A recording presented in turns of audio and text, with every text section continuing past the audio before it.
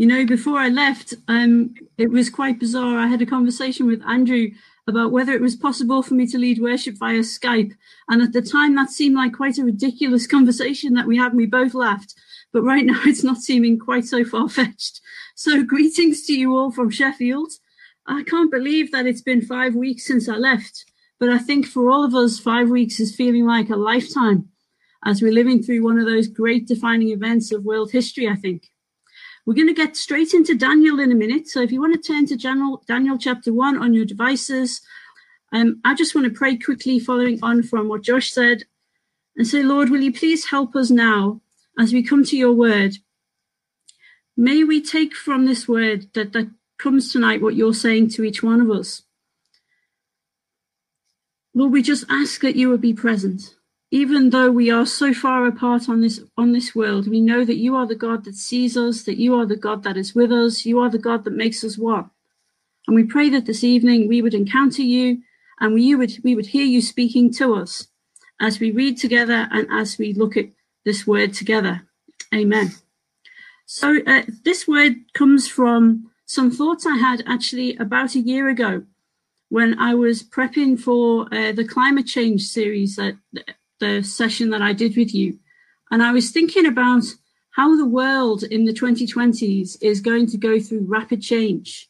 Whether you're talking about political change because of, say, China becoming more ascendant over the USA, or whether you're talking about climate change changing the way that we all live, whether you're talking about inequalities and changes within South Africa because of crime and poverty and inequality and what those are going to do over the coming years.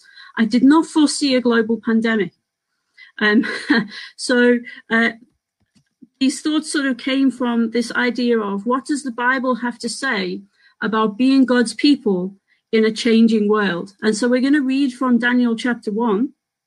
But before we read from Daniel, I just want to say that I don't want you to take away from this that Daniel was a good guy, so why can't we all just be like Daniel and feel shamed by the fact that Daniel was one of these super spiritual guys and we can't measure up to that? Because this is not meant to be a sort of Facebook picture of how Daniel's life was perfect and all together and can't we just aspire to be like him? I'm hoping that we can look and see how and maybe a little bit of why Daniel responded the way he did to the situation that he faced. So let's read together. And I think so we're reading from Daniel chapter 1. We're just going to read the first couple of verses, and then I'll speak about them. Then we'll read a few more verses, and I'll speak a bit more about those as well. So Daniel chapter 1 from verse 1 says, during the 3rd year of King Jehoiakim's reign in Judah, King Nebuchadnezzar of Babylon came to Jerusalem and besieged it.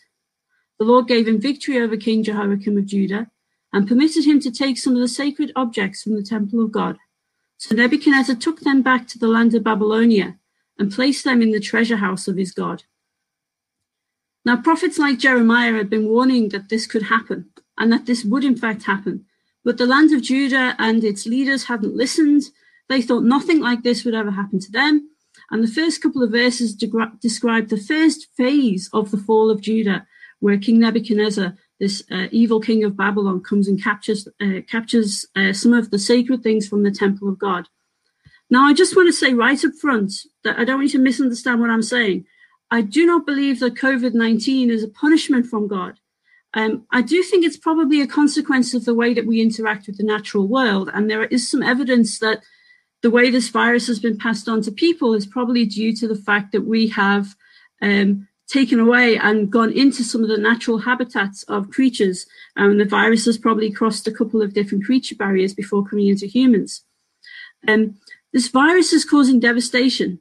And like most crises, the consequences of a pandemic like this are felt by both the so-called innocents and the so-called guilty, the young and the old, the rich and the poor. But we don't all experience them equally. Those advanced in years or those with underlying health conditions are the most vulnerable health-wise. The economic and health consequences for the poor are also worse. But we are all affected in some way. And just like that, this devastation of Judah was affecting the whole nation, but not everyone was equally affected. Daniel is the story of one very privileged and talented young man and how this invasion affected him. And it's also a story of how God is faithful. So we're going to carry on reading now from verse 3. which, let's see. So then the king ordered Ashpenaz, the chief of his staff, to bring to the palace some of the other young men of Judah's royal family and other noble families who'd been brought to Babylon as captives. Select only strong, healthy, and good-looking young men, he said. Make sure they are well-versed in every branch of learning, are gifted with knowledge and good judgment, and are suited to serve in the royal palace. Train these young men in the language and literature of Babylon. The king assigned them a daily ration of food and wine from his own kitchens. They were to be trained for 3 years, and then they would enter the royal service. So Daniel is one of these young men. These are the first wave of captives that have been taken from Judah to Babylon. Slaves, actually. Although they are privileged nobles, they are smart guys, they are good-looking guys, they are strong guys. They are effectively slaves because they have no choice about where they live or what they do. But they're also good candidates for intellectual service to their new king. They have young, agile minds, able to be retrained in the ways of Babylon, its culture, its language, its literature. And so you could call them the lucky ones. So let's read about who some of these people are. So from verse 6, it says, Daniel, Hananiah, Mishael, and Azariah were 4 of the young men chosen, all from the tribe of Judah. The chief of staff renamed them with these Babylonian names. Daniel was called Belteshazzar. Hananiah was called Shadrach. Mishael was called Meshach. And Azariah was called Abednego. So after all, these guys, they were not starving. They were treated well, but they were slaves. And when I read this passage in the context of South Africa, I find it very difficult because I think about our modern history in which African slaves suffered harshly under their colonial masters, and the huge economic disparities that we see today are a legacy of some of those things that were done in the name of colonization. I just want to point out, though, that Daniel and his friends are the survivors. They, in one sense, are the lucky ones because they have lived while many others have died during the invasion. The besieging of Jerusalem would have meant basically that a lot of the people in Jerusalem would have been starved or starving, had bad water, possibly died from the sword or from starvation or from illness or sickness. They would have been food insecure. Daniel and his friends are not food insecure. They are in the palace. They have started their 3-year university degree. However, we all need and crave more than just food and water. So let's remember they've gone through a traumatic event. They've been taken, snatched out of Judah, away from everything they've known, everyone they've ever loved. Their identities are potentially shattered. They've been given new names. They couldn't use their old ones. One of the brutal things about apartheid and colonization was how it separated families and shattered relationships and broke down cultural identities of people. And I think under lockdown, we're feeling a little bit of our identities being shook a little bit. Are we university students anymore if we're sitting at home? What does it mean to go to work? Some of us don't have work anymore. What does it mean about our future? A lot of us, take our identity from how we relate to people and what jobs we do and what our future is going to look like and what we're good at. And in a sense, a lot of that is being shaken at the moment as we're sitting in a lockdown situation. So, yeah, it's difficult to know what it means for every individual person. It means something different. But for now, let's just stick with chapter 1 and look at how is Daniel responding to the end of the world as he knows it. So we're going to carry on reading from verse 8. So Daniel was determined not to defile himself by eating the food and wine given to them by the king. He asked the chief of staff for permission not to eat these unacceptable foods. Now God had given the chief of staff both respect and affection for Daniel, but he responded, I'm afraid of my lord the king, who has ordered that you eat this food and wine. If you become pale and thin compared to the other youths of your age, I am afraid that the king will have me beheaded. Daniel spoke with the attendant who had been appointed by the chief of staff to look after Daniel, Hananiah, Mishael, and Azariah. Please test us for 10 days. on a diet of vegetables and water, Daniel said. At the end of the 10 days, see how we look compared to the other young men who are eating the king's food. Then make your decision in light of what you see. The attendants agreed to Daniel's suggestion and tested them for 10 days. So we're going to look at 3 things that Daniel does in this situation that he finds himself in.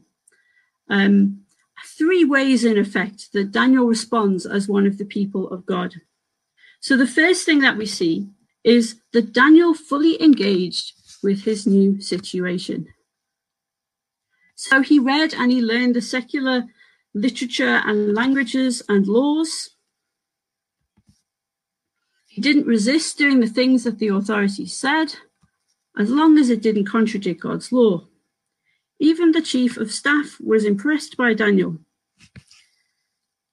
So perhaps some of our application is not to deny the new reality that we face ourselves, that we're faced with, is staying at home, being under lockdown, but to critically engage, to reflect upon what it means for us.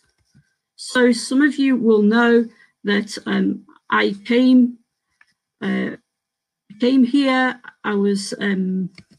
I got I'm not very sick. I got sick. I came down with possible COVID-19 symptoms within a few days of arrival in the UK. Now, I haven't been tested, so it's not really possible to say for sure whether I had it or not, but I quarantined myself in the bedroom for 7 days, only leaving to go to the bathroom. Meals were brought to the door. I was completely on my own, trying to protect the family from catching the virus. Now, I made a full recovery, and no one else came down with symptoms, so you could say, in a sense, the story has a happy ending. But during that time, my battle was as much mental and spiritual as it was physical. I was doom scrolling. That's a new word for our COVID days. So if you haven't heard of doom scrolling, it's where you're going through the news constantly, looking at what's happening, how many people are dying, what's happening where, what are they saying about this? And then I was rolling over on the bed and I was feeling quite depressed and quite alone, trying to get my head around what is happening in the world. Part of it was being physically separated from my family, but some of it was also, I just made this new transition. I could count on one hand the number of people in Sheffield that I knew. And my thoughts would turn to Cape Town and I would think about the friends who I love like family that I'd left behind. No church here, everything's shut down. PBC was feeling very far away. And then the 3rd day of my quarantine was a Sunday. And that morning I forced myself to watch a message online. And I felt very lifted up. The word was spoken was from one of the chapters in Jeremiah, which was also on this topic of exile. And it was exactly what I needed at the time. And then that evening I came on and I joined you guys for Malcolm's message. I was still feeling physically quite weak, but my spirit had grown much stronger and my heart was freed from that misery. My faith, in effect, was renewed. Just thinking about that experience for me is something that brings me close to tears. And I just don't know how people without God can find any comfort in these days. Now, that might sound like a bit of a digression. Why am I telling you this? Well, I suppose I want you to know that I'm not some sign-waving super saint who's better than you. But more importantly, I want you to know that you don't need to pretend to be okay. I'm incredibly privileged. I have a good job. I can work from home. I've recovered from whatever was wrong with me, and no one in this family got sick from it. Yet I still felt deeply troubled and upset. And you might be okay, and it's definitely true that others have got it far, far worse than you, or at least far, far worse than I do. But you're not a snowflake for being upset. The whole world is an uncertain place right now. You need to process those emotions with God honestly and turn to him. And that's a part of prayer. And when you've been honest with God and with yourself, the Spirit has a wonderful way of turning your eyes off yourself and onto him and towards the needs of others. And later in the book of Daniel, if you were to read on from chapter 1, you would read that prayer was a constant experience, a constant part of Daniel's day. He had regular prayer times set apart, which he gave priority to in his diary. So engaging with our situation means reading the news. It means reading God's word. It means thinking and meditating on the inequalities that are being magnified by the current crisis. It means asking God how he wants us to be his kingdom people in our different contexts. And that means doing what he says. And that takes us to the second point on how Daniel responded to his situation. And the second thing that we see is that Daniel did not participate in behaviors that contradicted his identity and his understanding of God's laws. Now, this is not about whether or not you should have a conscience about eating a bacon sandwich or having a beer for lunch, or about whether vegetarianism is a good idea, or about being a fussy eater in a foreign land. See, the food being offered to Daniel was probably associated with idol worship. And while Daniel was prepared to engage in civic life and to do his new studies and be a part of his new situation, to the point where the guy looking after him was quite impressed with him as a person, he wasn't going to compromise his faith. He was going to continue doing the things that he believed God wanted him to do, such as prayer, which you'll read on and see gets him into trouble later in his life, and not participating in things that God had spoken against, such as idolatry. And if you look at this refusal to eat the food from the king's table, it's got much more to do with the fact that that food was most likely offered to idols than it has to do with the exact contents of the menu. So you might be thinking, well, I'm not idolatrous. I'm not bowing down to some wooden idol or whatever, so this doesn't apply to me. But I would say that idolatry is putting anything in God's place in your life. It's trusting or valuing anything or anyone more than God. Whether that's our health, which we're all worried about at the moment, or that of our family, which we're also all concerned about, or our bank balance, which for many of us is a problem right now, or our sense of security, which I think has been shaken for all of us. To put God first requires that we have a godly sense of perspective, a strong identity in Christ. Daniel had this strong sense of his identity as being part of God's people. We have the Holy Spirit who cries out, Abba, Father, assuring us of our place in Christ. And this identity and perspective means that we don't give in to fear. Fear paralyzes our love. It paralyzes our generosity. It affects our empathy and our kindness. It looks like this endless and hopeless doom scrolling through the news hour after hour, reading about the coronavirus. I would encourage you to limit that if you can. But perfect love, it casts out all fear. Putting God first also means doing what God would have us do. And I've been watching some of the broadcasts and I've seen how Craig has encouraged each of us to use this as an opportunity to show love in practical ways in support of those in need, whether those are the needs of the PBC family or our connected sister organizations or some other organization in your community. And he pointed us to the description of the early church in Acts. And I'd encourage you to give and to do those things if you are able to. And in that way, you will join thousands of Christians throughout church history, imperfect believers just like us, who have given, who have sacrificed often their own lives for the sake of others.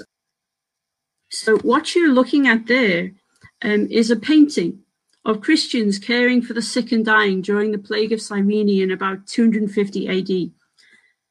And the church historian Eusebius describes this Christian response, which was the total opposite of what the rest of the Romans were doing at the time.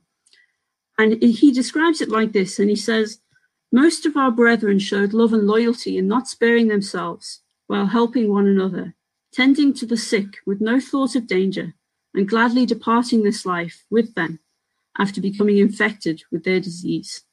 Many who nursed others to health died themselves, thus transferring their death to themselves.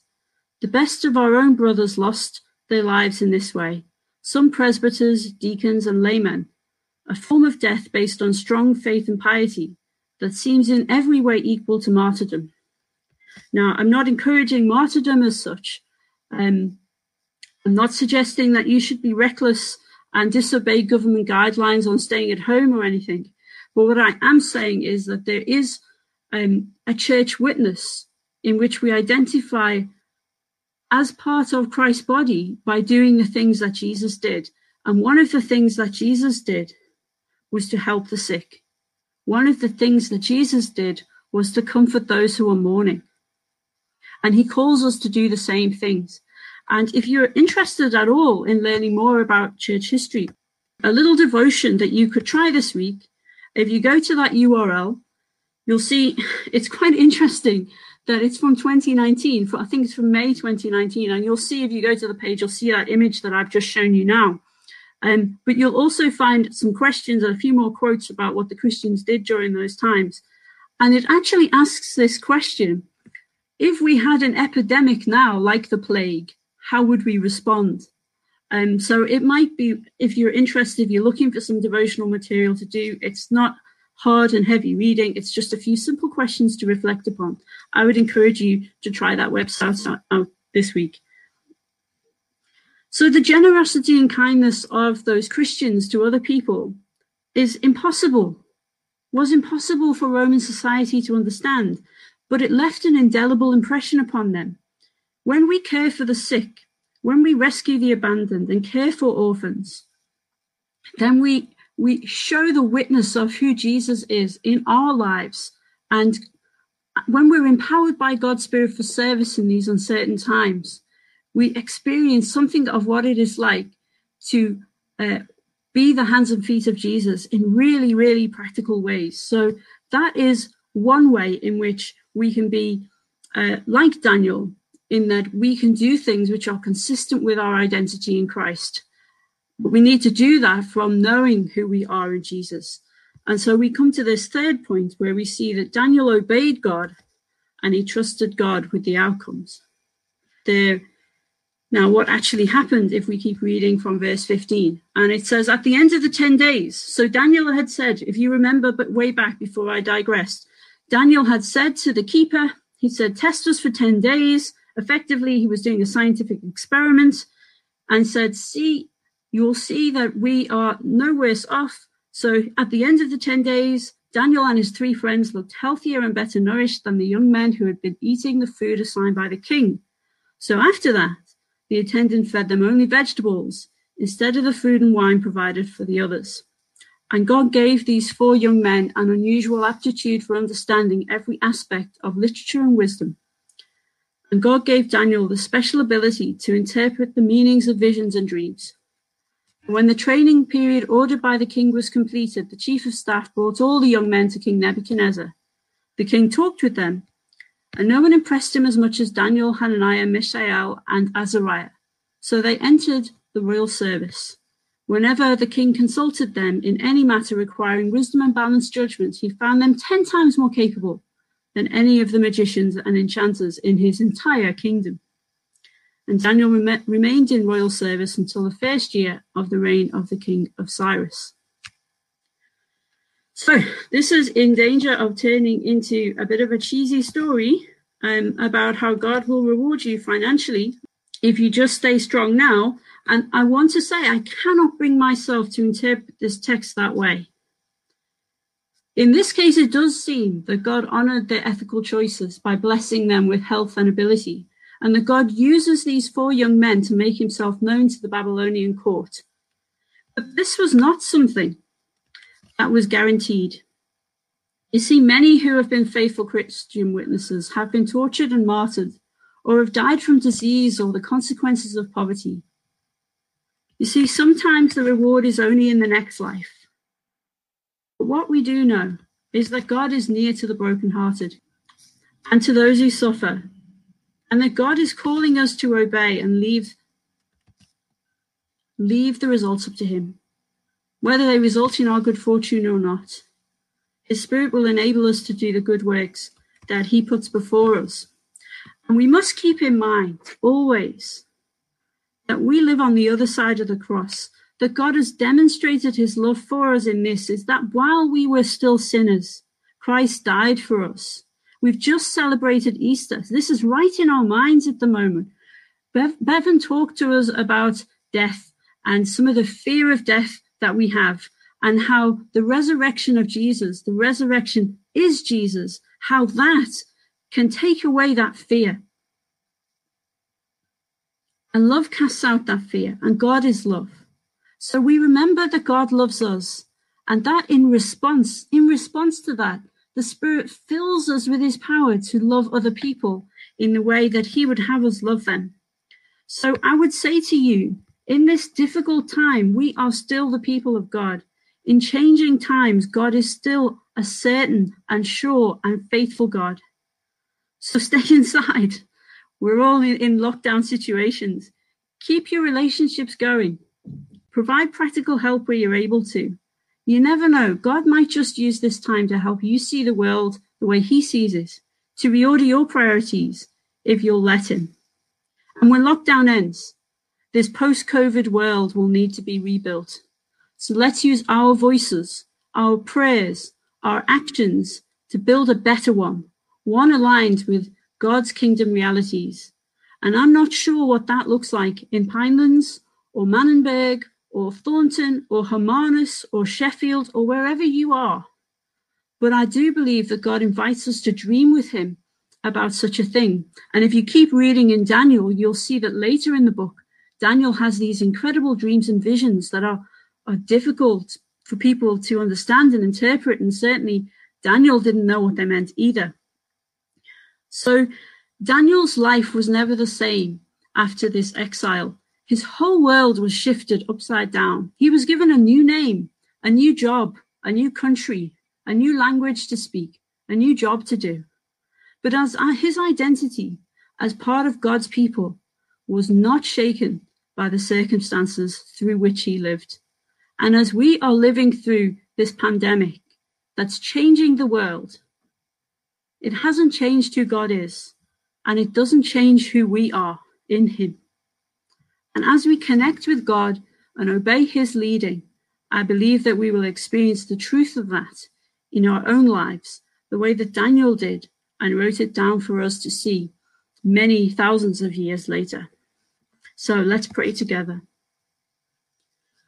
Oh, Father, that will have landed in different ways for each one of us. And I just ask now that by your Spirit, we would hold on to the words of your truth that we need to hear now, that your Spirit can use to do transforming work in our hearts, in our minds, in our attitudes. If we need comfort, Lord, be that comforting God. If we need to be challenged a bit, be the challenging God who leads us forward. We thank you that we are in you and that you love us and that we are in your hands. And we ask that your kingdom would come on earth as it does in heaven. Amen.